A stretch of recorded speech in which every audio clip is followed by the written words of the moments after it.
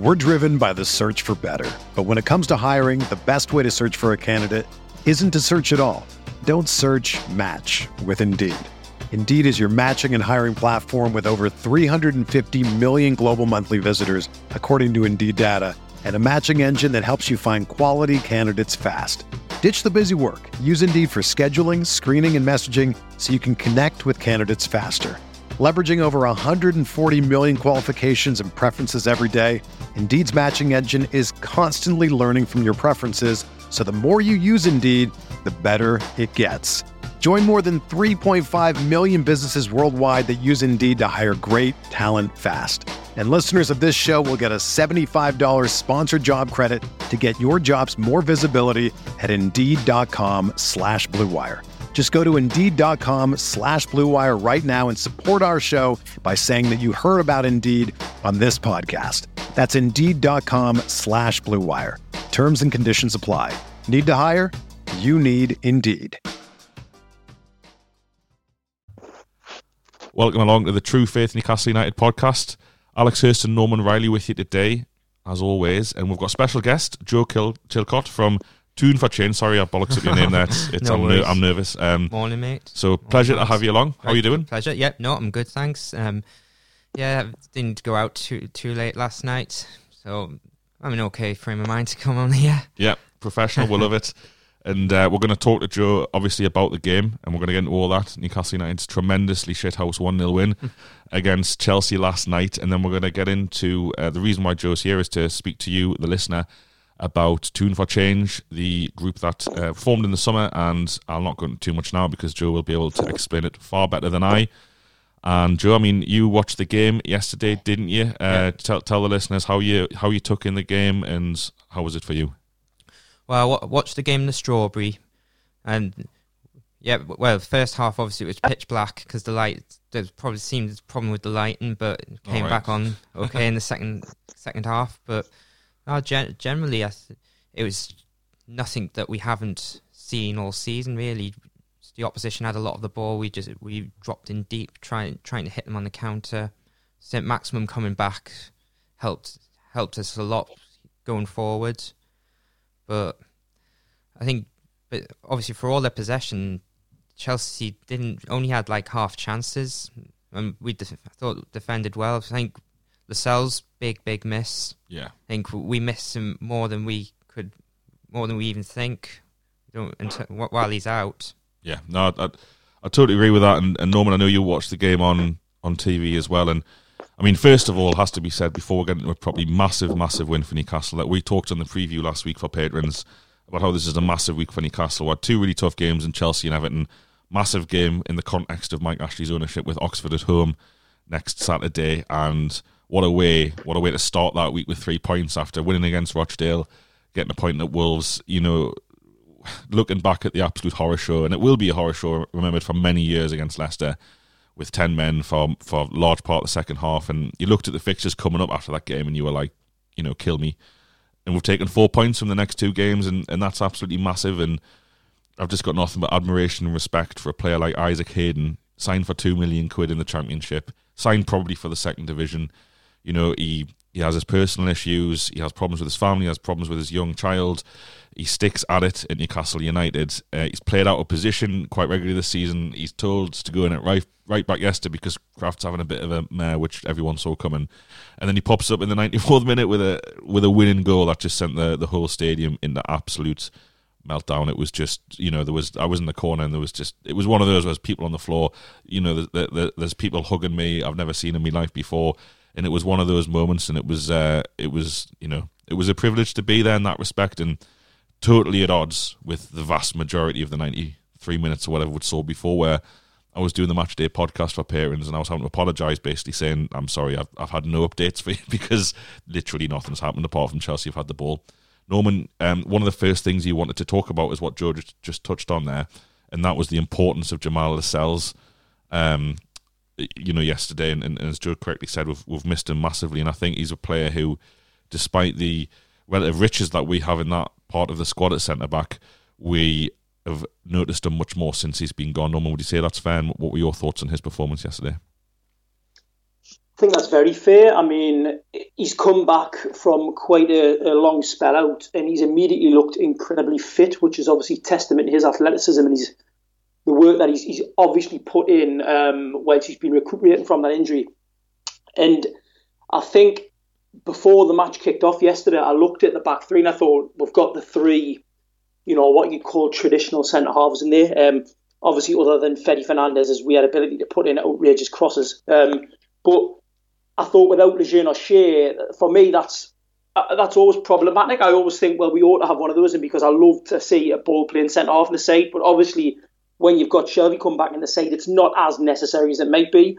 And to be honest with you, Bruce got it absolutely right, playing those three kind of centre halves. And what Lascelles brings clearly, and I've never really appreciated this until he's had this long spell out injured and just come back. It's that leadership and that organisation.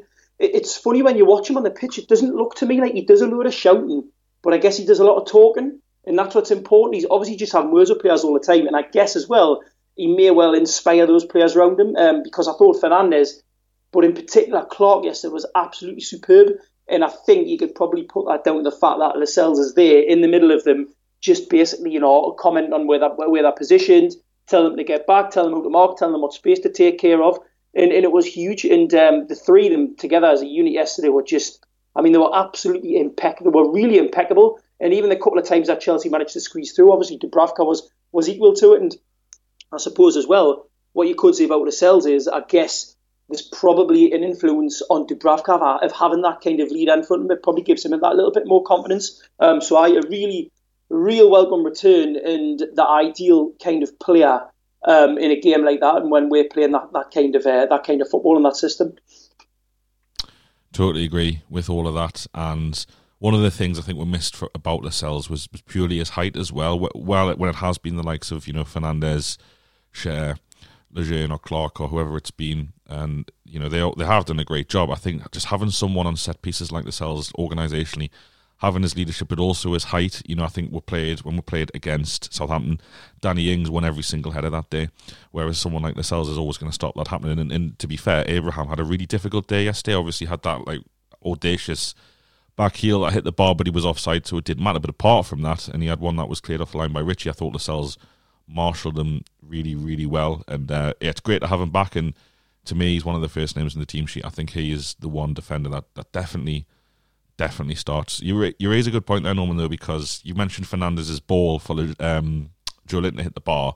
Best crosses at the club for me: Andy Carroll, Fernandez, and Fabian Schär. Andy Carroll good at crosses. I mean, remember that cross for Shelvey against Southampton? That was mental. Same as Shearer, though, isn't it? Where he probably knows what he wants on a cross, so he's willing, able to do it. That's true. But then you've got obviously St Maximin now has to be considered in those great crosses because it was some ball for the goal. Almost undefendable. I mean, we seem to have three players in the 6-yard box unmarked, but that's up to Chelsea. Can I interrupt quickly there? You mentioned Isaac Hayden before.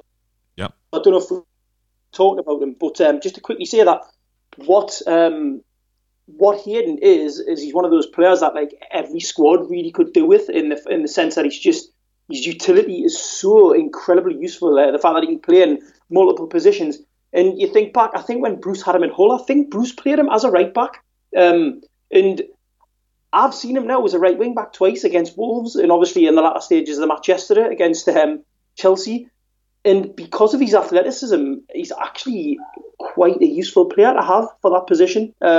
Long term, would he be effective? I don't know, but he certainly looks at home in that position. And I think obviously again, you know what?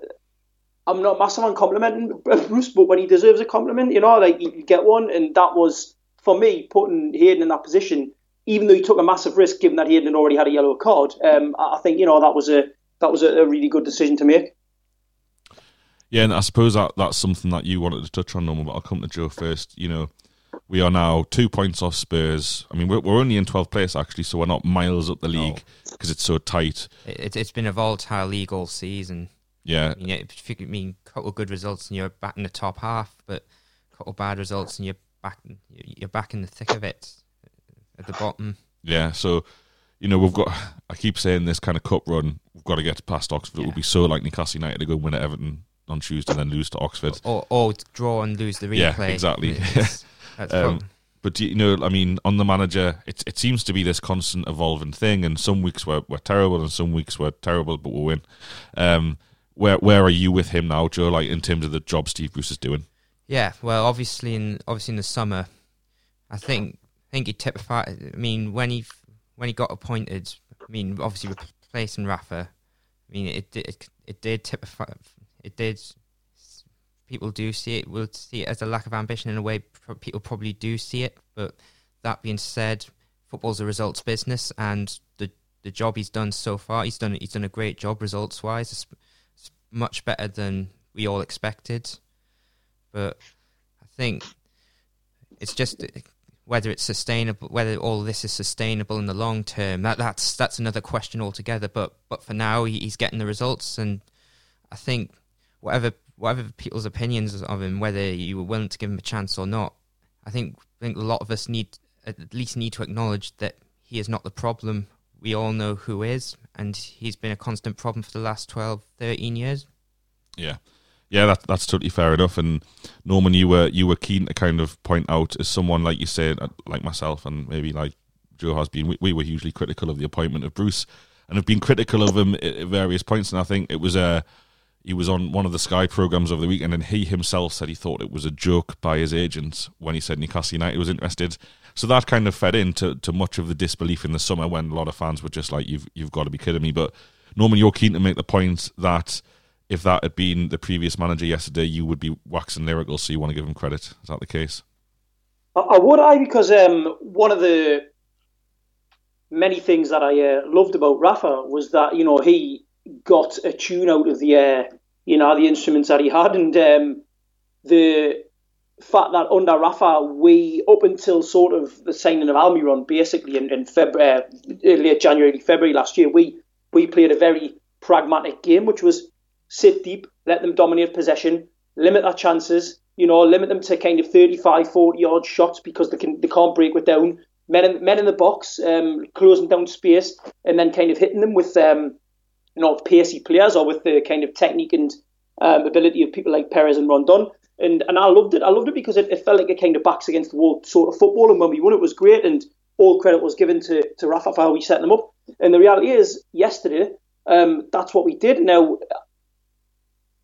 I look, because Chelsea dominated in the sense that, they dominated the possession, but clear-cut chances, they had very few. There were stages yesterday where we had 9 players in the box and they just couldn't work through. And then we got a winner. So praise, of course he deserves praise. And you look at Chelsea's away record this season. I think it's only third to Liverpool and Leicester. So they're a good away side. So even getting a 0-0 draw against them wouldn't have been a bad result. But the fact that we've won, you have to give them credit. And look, in line with what Joe said there, do I want to see Steve Bruce as the long-term manager at Newcastle United? Not really, because I don't think, and all greatest respect, based on his career record, he's the man to take the club where me as a fan would like to see us grow. On a personal level, I want to see investment in youth and youth academy, and I want to see us do something like Arsenal have done, in appointing a young manager who may well be able to establish a legacy and change the club kind of root and branch on the playing side. But whilst it's Newcastle United under Mike Ashley, and whilst the only object is survival, then at the moment you have to say that Steve Bruce is the person who looks like he could keep us up this season. The big issue will be, where we go next season. And if you look at Bruce's previous record at clubs, second and third season has always been a little bit wobbly, so that'll be my concern. But as it is right now, as a club that's only objective is to stay in the league, then Steve Bruce is doing that. So I can't be angry with him on an individual level. Of course I can't. Yeah, that's similar to what Joe was just saying there before. I mean, it is interesting about where Bruce can take us and where he thinks he can take us, because, like I said now, although we're in 12th place, I think 29 points after 23 games normally would have you a bit higher in the league than 12th, but because it's so tight, and because the top sides, bar Liverpool, have dropped so many points to other sides in the league, Man City again yesterday against Palace, great example, it has us in that kind of, Sheffield United are up there on 33 points, 4 points clear of us, but you don't think it's outside the realms of possibility that we would finish higher than Sheffield United this season. We've got to play them at home still.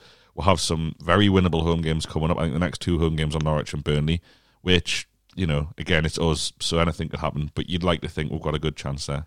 I think another thing Bruce deserves credit for is reverting back to a system that the players know best. When at the start of the season, he could quite easily have just persisted with the attack, this expansive attacking football him and Charlie were mentioning about in the summer, and quite frankly, it failed miserably. But I think, obviously, for the time being with this group of players, I think that's the way to go. As I said last night on the Magpie channel, that this is the group of players we've got. They're making the fans proud. I think, and they kind of remind us of when like Nolan, Barton, Andy Carroll the first time were here, and my concern is once that core group of players go, I just fear for the direction long term after that. Yeah, no, I totally agree. And back to my point about where we can finish, and I know you're right, Norman, in looking ahead, but just this season, if you were to freeze us now, 29 points in 23 games, it's January, we're still in the FA Cup, what an opportunity they've got to really have a fantastic season. And this is where I fear a little bit that I think a lot of fans, and I have to include myself in that, hugely critical. I don't think I said we'd get relegated, but I thought we'd be right in the thick of it. And you had like Si, who does the podcast, saying we wouldn't win a game. Obviously, that's been disproved quite emphatically. He's not. I don't think he's Kinnear level. I think he's proven that. No, he's proven. There are Premier League managers who's been sacked this season. There are Premier League managers below him right now. Pellegrini, Gracia. Who'd love to swap positions with Steve Bruce or achieve the results that Steve Bruce has got. So he's proved himself that he can operate in the Premier League. And I just think if you're him now, I would be banging on Lee Charnley's door or writing him an email or ringing him or however they communicate, writing a letter in the post, probably the way Ashley does it, saying I'll only accept players by handwritten posts, and then we'll try and sign a player to slow things down. But I would be saying to him, let's sign 2 quality first team players at least, and let's go and get 50, 55 points a season, which is a big ask. But if you've got yourself in this position after 23 games, and there's maths here, 15 games left, if you can go and get another 15, 20 points from those 15 games, which isn't, 15 points would be, get rid of what, 44 points, same as last season, I think, or one more than last season. But that would be a point a game. That's relegation form. If we can get to 50 points, that's a top 10 finish normally. And this top 10 finish, there's a cup run possibility. What I don't want to see is this kind of fade away, and then at the end of the season, we sat here talking to you people here saying, oh, well, he kept up, so that's positive. I don't think that. I think now he has managed to prove that the team are capable of winning games in the Premier League, particularly at home, and that we shouldn't be looking down. And that, as a fan, as a Newcastle fan of the past 12 years, that's what you do. You think, oh, right, okay, well, Burnley are playing today, so I hope they get beat. Or Villa, when are they next playing? Who have they got? Are they, they're only 6 points off. Well, now, we should be now with this team and this squad and this ability to win games like we are, looking up. Will that happen? Because if they don't sign anyone, everyone gets annoyed. Again, it's the same old January as usual. And even when we have had good Januaries the last 2 seasons, it's been deadline day, and you got the feeling that the previous manager pushed those signings through, the likes of Dubravka, Kennedy, Almiron, crucial signings as it was for the season, in terms of keeping up those 2 seasons. So what has happened with yesterday's result is it's a massive opportunity now to kick on, I think, and look to the top half. If we spend the rest of the season in and around kind of 14th, 15th, 16th or below, then it's just another same old season, unfortunately. I think that's the concern. I think that's the main concern people have with Bruce. Will he push? Will he push Ashley and co to like the same degree that the previous manager did? And obviously that there's doubts, and obviously my question would be: does Bruce fully know who he's working with? Because he's insistent. Like Ashley's been very supportive of him and whatnot. And I understand completely that he wants to try and get in Ashley's good books. But then again, Alan Pardew dedicated a win to Ashley once and didn't really get anywhere. But yeah, hopefully he will chat, because I think he wants the club to move forward. Just think that in the long term, that's going to be a problem with him and those upstairs. Yeah, and just say everything I said there comes true, and if it does, brilliant. We'll finish top 10. We'll have a cup run. Then that adds more pressure on next season, because you've got to not just repeat it but do better. And like Norman said, he's got his doubts whether that's realistic or not. So time will tell. As always, this is football. Results dictate, like you said before. Joe. Norman, yesterday again, I mean, probably the only thorn in Chelsea's side for a lot of the game, apart from the defensive wall in which they encountered, was Miguel Almiron. And I know you want to talk about him in his performance yesterday. He was outstanding yesterday from minutes. He's been fantastic lately, but I think what's happened with Almiron is I don't think that his performances have necessarily dropped as much as people were perhaps saying earlier on in the season. And undoubtedly, he wasn't at the kind of high levels that he was towards the end of last season, where when he signed and when he had that brilliant kind of rapport immediately with Rondon and Perez.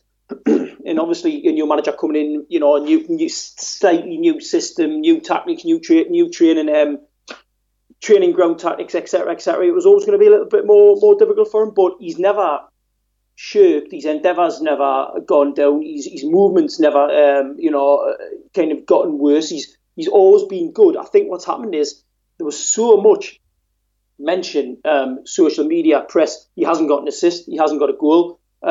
And now that he's got the assist against Man City, he's got the goals. Now that that's no longer a thing, I think what's happening is people aren't focusing on them. So what they're doing is they're just seeing Miguel Almiron, the player. So even yesterday, he didn't score yesterday, he didn't assist yesterday, but it doesn't matter because people actually saw what he's doing. The kind of monkey off the back thing of the goals and the assist is gone, and you can really appreciate what an absolutely fantastic player he is. And also, again, credit to Bruce, he's got him playing in a position that is working for him, and his confidence levels are high. And I don't think it's wrong to say now that he is at the moment he is our best player, and he has been for some time, to be honest. Joe? Yeah, well, yeah, of course. I think you could see his confidence has gone up a notch after bagging his first goal. I mean, was it 4 goals in 8 now? Yeah. I think even when he wasn't scoring, you could see he was still trying. He hasn't given up. He never gave up. I think generally that's why. I mean, it's the old saying goes: we don't demand a club that wins. We demand a club that tries, and obviously Miguel Almiron, I think, epitomises that. Yeah, I totally agree, and I think if he maintains his current form, which I don't think he won't. I don't think he'll drop off. I don't think he's playing above himself. I think this is the real him. This is. I think this has been his level on a consistent basis, I reckon. Mm-hmm. Yeah, I think that even if it's correct that we're paid £21 million for him, just a bit like St Maximin on the other side, that's a bargain. We've got ourselves a bargain here for a player who's 100, especially in today's market. Yeah, and that's, I suppose you've touched on it there about all we demand is a team that tries. We've definitely got that, and I know I'm going back a long way here, but it's the same opposition, Chelsea, and in 2016 we played Chelsea Stamford Bridge, and we lost 5-1. That was awful. We're 4-0 down in 20 minutes, and Orlando Aarons was playing left back, wasn't he? And I mean, Colaccini was just standing there. Terrible day. I mean, it was like no leadership. McLaren was slumped in the dugout. So it looked like a man having his last days at the club. Yeah, I mean, it's nearly 4 years since that, but it does feel, and I mean, Jamal Lascelles was in the squad that day, so like it does feel that somehow the DNA of at least the playing squad and the first team, if not the whole football club, but definitely that part of it has just somehow changed for the better. And Norman, I know me and you talked about this quite a lot. Like, how do you think, and again, you might say it's the previous manager, but Bruce continues as well, is it just we've gone out and bought good lads who care, or is it something bigger than that, Norman? Do you feel like how is the culture of Newcastle United on the pitch, at least in terms of just all-out endeavour, passion, running, not letting your heads go down when you go behind, not throwing games, not players, just not being asked to track back or to run? How do you think the DNA of the first team has changed, Norman? I think, I will have to mention the previous manager, Rafa Benitez, brought in the right characters from day one. He brought in the right characters from the Championship. The nucleus of that Championship squad is still together, so whatever friendships and team spirit were forged during that season, that's still there. And obviously, what you've got when you've got we had Rafa, the fans took to him immediately. So for the first time in years and years and years, even when Pardew finished 5th, the relationship that Pardew had when he finished 5th with Newcastle fans was nothing like the relationship that Rafa established in the course of 10 games in the relegation season. So you've got this rapport between fans and manager. The manager brings in players. The fans trust the manager. The players then kind of buzz off the rapport that the fans are showing, and it's just all just kind of self-reinforcing. And I think a lot of us as fans in the last few years, we've kind of grown with these particular players. You know, there are players who've been there for 3-4 years now, and obviously you've got the new signings coming in, and the signings that Rafa made last summer, the start of 18-19, Fabian Schär, bringing in Rondon, bringing in Almiron. Previous summer, Manquillo, you could say, Lejeune. These are players who obviously, you know, that characters have been assessed and they've been scouted properly. And once you've got those kind of players in the squad, obviously they clearly build friendships with each other quickly as well, because none of them in that squad know that the other one's taking a piss. You know, let's say, for example, Matt Ritchie and Jamal Lascelles. If there were players in the squad who, let's say, weren't pulling their weight, weren't tracking back, you know, I think that there are a few players from that relegation season we could name. You'd have players like Ritchie and Lascelles now just saying, what you're doing. And that happened. Obviously, that happened with Lascelles, didn't it, when he walked into the dressing room after the Everton match and said no one cares. And there isn't anyone in that squad now who I think we can question the motivation, and that is down to, you know, as I say, Rafa, players, fans developing this relationship, and then what Steve Bruce has done. And this, you know, again, I'm complimenting him here because players like. It's obvious that the players like him. You can see it in how they respond to him when they're on the touchline, when there's a goal scored, when they're going off the pitch, and that's a really good thing. So as long as that spirit is kept in the squad, then we'll always have a fighting chance, regardless of, you know, the ability of other teams around us. So in terms of any kind of potential relegation battle, that we have got a squad that is fit and capable of winning it. Whereas, you know, 3 seasons ago, McLaren was absolutely awful, and ultimately McLaren, he had no say-so in the signings, whereas Rafa did. So I can't comment on the players that McLaren brought in. I think possibly McLaren had some say-so in Shelvey and Townsend. Well, I think both of those players are quite committed. And before that, we had John Carver and Alan Pardew, and they just didn't have any kind of impact on who we signed at all. So there you go. It's a mixture of things, but there is this self-reinforcement between fans, player, and manager, and it's a really good thing. I'm just thinking, did we even make any signings under Carver? Can't we remember any off the top. We didn't sign anyone that January. No, I didn't think so. God knows who he'd have signed anyway if it was up to him. But I suppose one thing we'll have to say about this team is they do make you proud in that respect. And like I said there, regardless of the game situation, I think there's only really Leicester away and Villa this season. Maybe Norwich as well. Yeah, no, I was at. Yeah, that was awful. Yeah, and it, you know, brought early fears that this, you know, that we would be in big trouble. But thankfully that hasn't happened so far. Yeah, hasn't happened so far, and I think there will, you know, at worst there will be 3 sides worse than us, because Bournemouth are dropping like a stone. I think Norwich are doomed. Yeah, I think Villa will go down. Fingers crossed. Yeah, the flip side isn't, and I have to say it, and this is a positive podcast because we've won and it was brilliant. You know, it isn't fun. It isn't, you know, like I said yesterday, if we hadn't scored that goal, I would have been happy with the point, don't get me wrong. I think a point against Chelsea at home is more than reasonable with the state and the club that we are in 2020, unfortunately. But we won, and that was great. It's not fun to watch, particularly, even games like Sheffield United where we went and won, or Southampton who won at home. Well, undoubtedly, we Dubravka essentially saved us both those days. I mean, let's be honest, by the time we did score the first goal, Sheffield United could easily have been 2 or 3-0 up. Southampton, I think you can understand why Hasenhüttl felt aggrieved, why they didn't win that game, because up until Carroll came on, they were all over us. Yeah, so. It's not the prettiest, and there is a point in the future. There is a point at some point in Newcastle United's future we are going to have to stop being a team that just plays without the ball. We are. It's not sustainable. Especially as I've said, if once this whole group of players gradually start leaving, so what happens after that? We are going to have to progress, and that's going to be Steve Bruce's major challenge. I mean, you could say we'll get something at Everton, and then we'll beat Norwich, and then you know, it all goes great, and you might lose at Arsenal, but you might get something because they're not unbeatable. And we do get to the magical 40 points, say, by the end of February or early March, I think there's a big question there for Bruce. Is it more of the same until the end of the season, or does he try and think, well, today, lads, we're going to play 4 at the back, we're going to play 4 midfielders, and we're actually going to have some of the ball?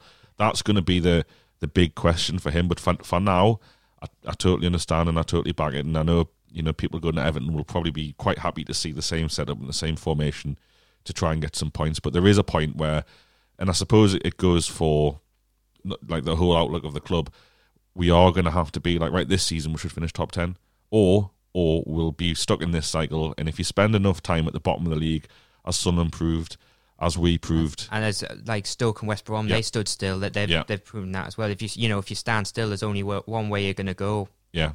So they are the big questions for the future. But for now, brilliant win yesterday. Absolutely fantastic. We're going to move on very soon to the Tune for Change stuff. But there's a couple more players we'll have to talk about. First of all, Jetro Willems looks like he's out for the season.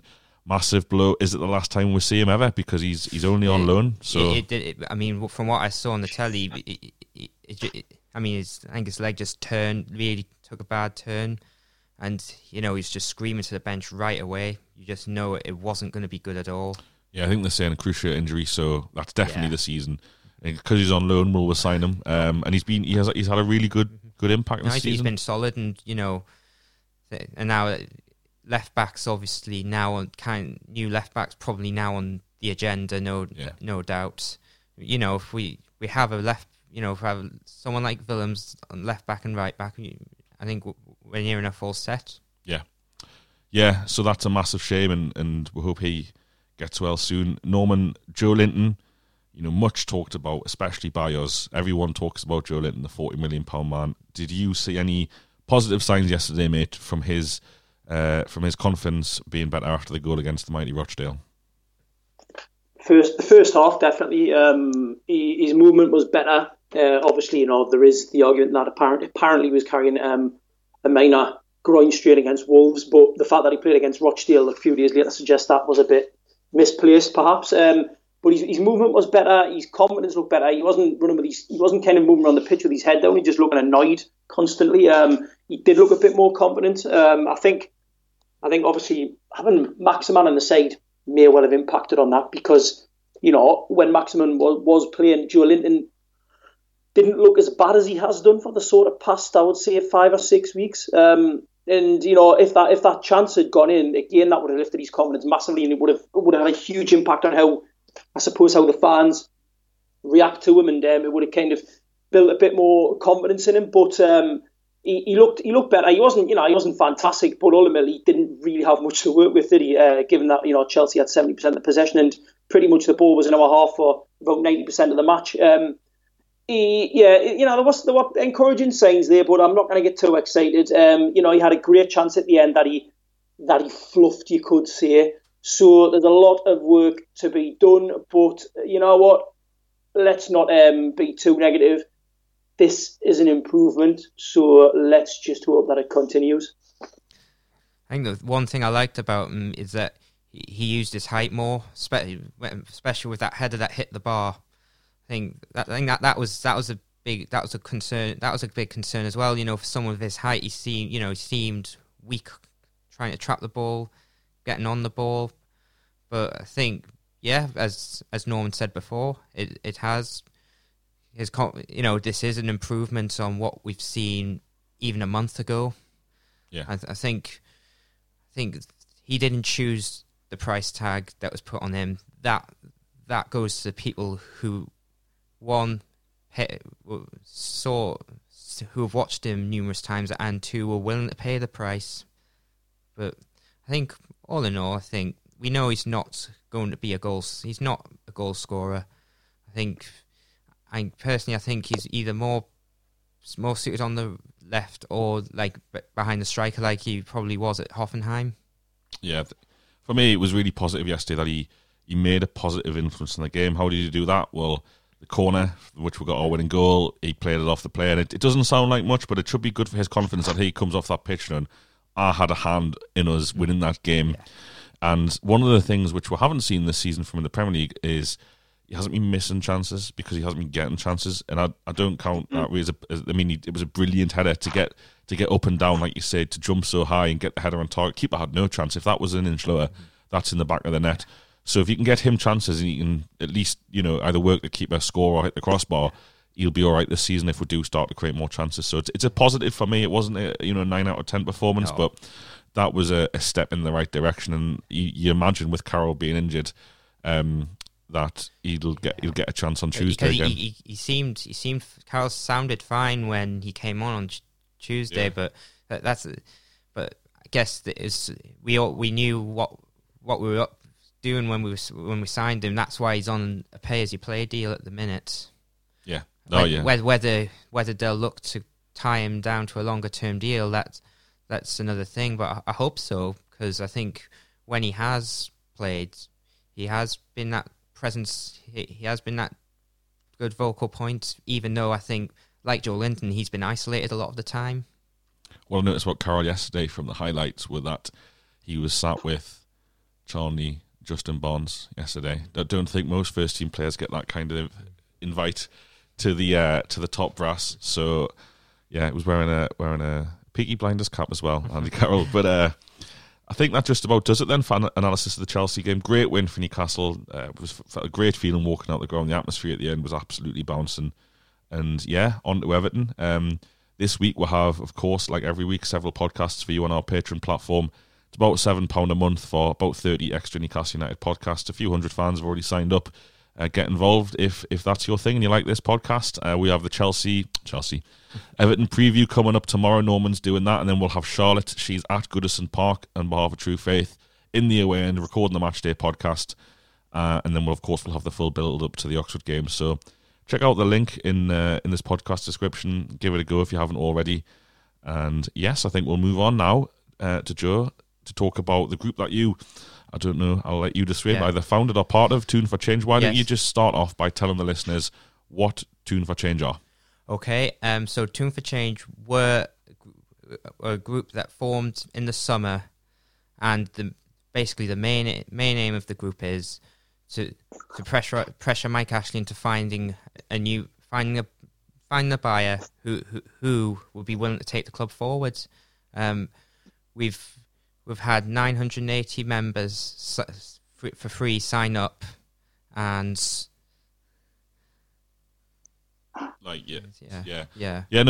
that's very interesting. So in terms of and there's four, and as for founding members, that there's four of us, and with either former season ticket holders or just go to away games only.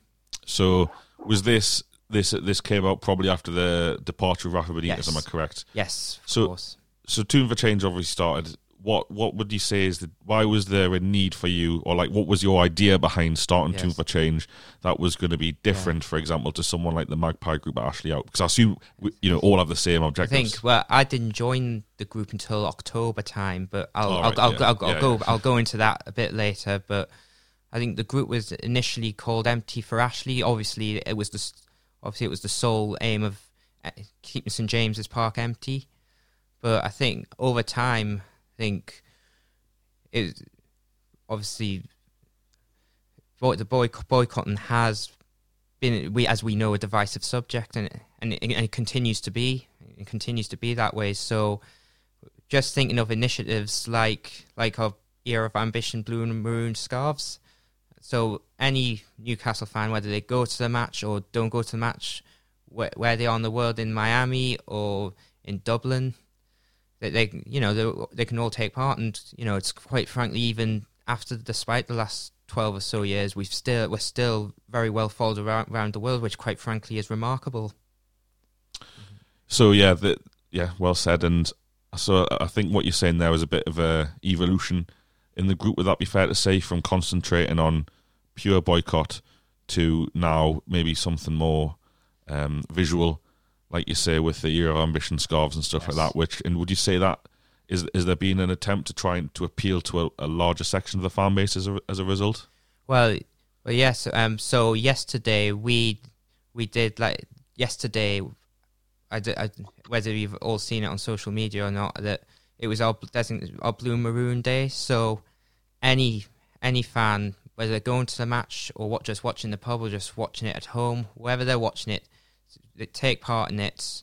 And obviously, people send photos of their scarves and put the hashtag Toon Blue Maroon Ashley out. And yeah, I think I'd say quite a good few people took part in it. And obviously, I'd like to thank everyone who took part and everyone and people who supported us. They know who they are. Yeah, no, I think the first thing. Obviously, there's no singular way in getting Ashley out, but I think the first step needs to be that we, as a fan base, we are in fact united in what, and to show the footballing world that we're still desperate for a new owner. So, what would you say the main difference is between Toon for Change and the Magpie Group, or do you work together on similar things? Well, I think, generally we obviously over time, I think since the group was formed, we have tried to work together with the Magpie Group on certain things. Obviously, their things may differ, so which might not always be possible. But obviously, we're open to working with like people or other groups and see where we can go. Yeah, fair comment. And I think I've got a question here from social media. Which I think it's worth putting, because we did put the call out probably quite late, which is my fault. Yeah, I've put a retweet out just to get as many people seeing it as well. Yeah, Paul M says on Twitter, if Ashley did loosen the purse strings and back Bruce enough to have us comfortable mid-table, would that be enough for Toon Change to back off? Or is there a long-term plan, whatever happens on the pitch, to get Ashley out? I think that's the thing. I mean, as we've mentioned before, this is just the one season. Obviously, look beyond this season. I think the problem is we've had many opportunities at the club over the last 12 years somehow to move forward. Like the 5th place season under Pardew, we only got Vernon Anita. I mean that was left the squad in insufficient state to challenge, take on the Premier League and Europa League, which we had a good run in. And obviously we were in top half. We were top half, but in the January we sold Cabaye. Our form dipped off. We didn't replace him, which was a big problem. And then obviously the couple of times we stayed up under Rafa, and this summer was a tipping point. I think the problem is we still want the team to do well. We still love the club, but I think while Mike Ashley's at the club, we're not going to, the club won't fulfil the vast potential it clearly has. Okay, fair enough. I've got another one on Twitter from Sean, who says, in terms of getting in touch with people to make Ashley sell the club, has there been any comeback from that? Did anyone get in touch with you guys to say we're interested? No. Well, we have sent letters. We have sent letters to numerous buyers who have known to have an interest in us, just to paint a picture of, as if you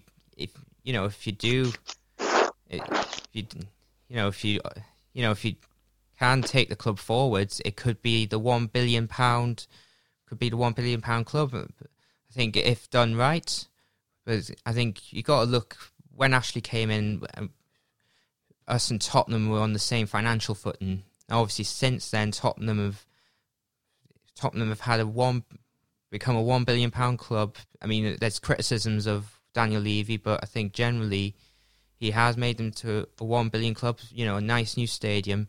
And the general regulars in the Champions League, and they just made the final last year. Whereas we're only, we're valued, whether it's the right value or not, we are valued at 350 million. Why is that? Because over time, the club haven't grown in the way that I believe that it should, and that we all believe that it should, no doubt. Yeah, and I think last season, the time flies, but last season I had a couple of members of the Magpie group on, and I suppose the main question that I put to them was, we all want the same thing. I want the same thing as you. I'm positive everyone listening wants the same thing, and that's a new owner of the football club sooner rather than later as well. And I think that the issue that many fans would look at, and maybe some fans would look at Tune for Change and look at and say, unless someone turns up with 350 million quid, and there are some fans actually who think, actually, even if someone pick one, Amanda Staveley, the guy in the summer, Peter Kenyon, whether they did or they didn't, some fans would say, even if someone did turn up with 350 million quid, as long as the team's in the Premier League, he still won't sell. So what are you hoping to do that will change that? I think just in general, we hope that we can sustain like a long-term campaign to try and put pressure on him to sell. But I think we're under no illusions. We are up against a billionaire, and money ultimately money does talk. And obviously we hope, we're always planning to have more, try and get more action in place. And if anyone has any ideas, they can contact us on our social media, on Twitter, Instagram and Facebook. And obviously those who have signed up to members can get in touch with us via the Tune for Change Gmail account. I suppose, last question then, is what's next for Tune for Change? What if there's anyone listening now, what would your message to be to them for them to get involved with you? I think we're always open to new ideas. I think we're always open to new ideas, and we're always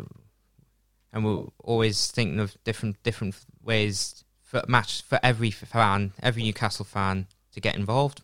Yeah, I think that's one thing I had to ask you about. You did ask me before, and I nearly forgot. You were quite vocal. The group was quite vocal about the free season ticket offer by the club. Do you want to go into that a little bit? Yeah, I think it's quite. If you look at a short-term view, it could be, it's seen as a nice gesture and that, but is it an act of generosity, especially for a start? It's been a few months after the club's hiked up the season ticket prices by 5% in the summer, 20% the season before. That's 25% over 2 seasons, and obviously, I mean, people have paid, probably 700-800 quid just to go to a game, even 500. I mean, I've had, I know a couple season ticket holders who aren't, to say the least, aren't very happy with this season ticket offer, because it feels like, it does feel like they're sweeping over the loyal paying fans under the carpet. I think what the club needs to answer is, why should people renew season tickets when there's this strong possibility that they could give them away for free? Yeah, and I suppose that is something that we at the Trust will put to the club when we meet them. When we meet Lee Charnley to try and get these kind of answers. I think, I've spoke about it before. It's a huge shame that football mad city or region and fan base and a season ticket waiting list not that long ago, I don't think. Yeah, it's such a shame that we are in this position as a club. Yeah. There are positives in every negative for me. The fact that some people are going for free. You can't. But it also why the club might be missing the trick. Why didn't they do it via their own food bank or even their own foundation? I think that's in. Yeah, but I think, like you say, I think season ticket cancellation is 31st of January. It'd be very interesting to see what happens then. I think when the Trust met the club recently, the club admitted that we're down to 30,000 season ticket holders, which is probably the lowest it's been, in the Premier League, definitely, since the stadium was extended. So, whether those numbers decline further, I mean, there's people like me who are on long-term deals, so my ticket compared to the bloke next to me possibly is like 300-400 quid cheaper, which is mental. Do you know what I mean? Yeah, how have they managed to get themselves in that situation? I mean, it's a lot. It's not really well thought through, I don't believe. No, and you're right. You might get to a situation where fans think next season, well, I'll just take my chances on getting a free one, which will harm. Well, and understandably so. Yeah, and that's for the club to answer. That's for the club to explain to people why they should get a season ticket, pay hundreds of hard-earned money into getting it. Great. Well, I think that's everything. So thanks very much to Joe. We really appreciate you coming in. And thank you for having me. I have to say that it was Tune for Change that got in touch with us, which is great for you to try and broaden your message. Yes. And speak to as many fans as possible and those listeners of the True Faith podcast. Norman, many thanks to you, mate, for coming on as always. And we'll be back next Sunday, hopefully, or next Monday after Oxford on the free podcast, hopefully with a romping cup win and a 5th round tie to look forward to. Rarity. Oh yeah, I can say that again. First time under Ashley it would be in the 5th round. Since 2006, that's a disgrace, quite frankly. It's a stain on the club, a club at this level. Yeah. But thanks to everyone for listening. We really appreciate it. Thanks for sticking with the True Faith podcast this season. We'll speak to you all very soon. The headlines remind us daily, the world is a dangerous place. The elites in charge say everything's fine, stop noticing. But you know better. And your gut knows that time is short to prepare for a world that is 4 missed meals away from chaos. My Patriot Supply has helped over 3 million families become more self-reliant and is the company Americans trust to prepare. Go to MyPatriotSupply.com and secure their best-selling 3-month emergency food kits. Each contain delicious breakfasts, lunches, and dinners, averaging over 2,000 calories per day. Secure at least 1 food kit for each family member. For a limited time, save $200, plus get free shipping on all their Ready Hour 3-month emergency food kits. You're not ready if it's not Ready Hour Foods. My Patriot Supply also has solar-powered generators, water filtration units, biomass stoves, heirloom seeds, and critical survival gear. Shop MyPatriotSupply.com today. MyPatriotSupply.com.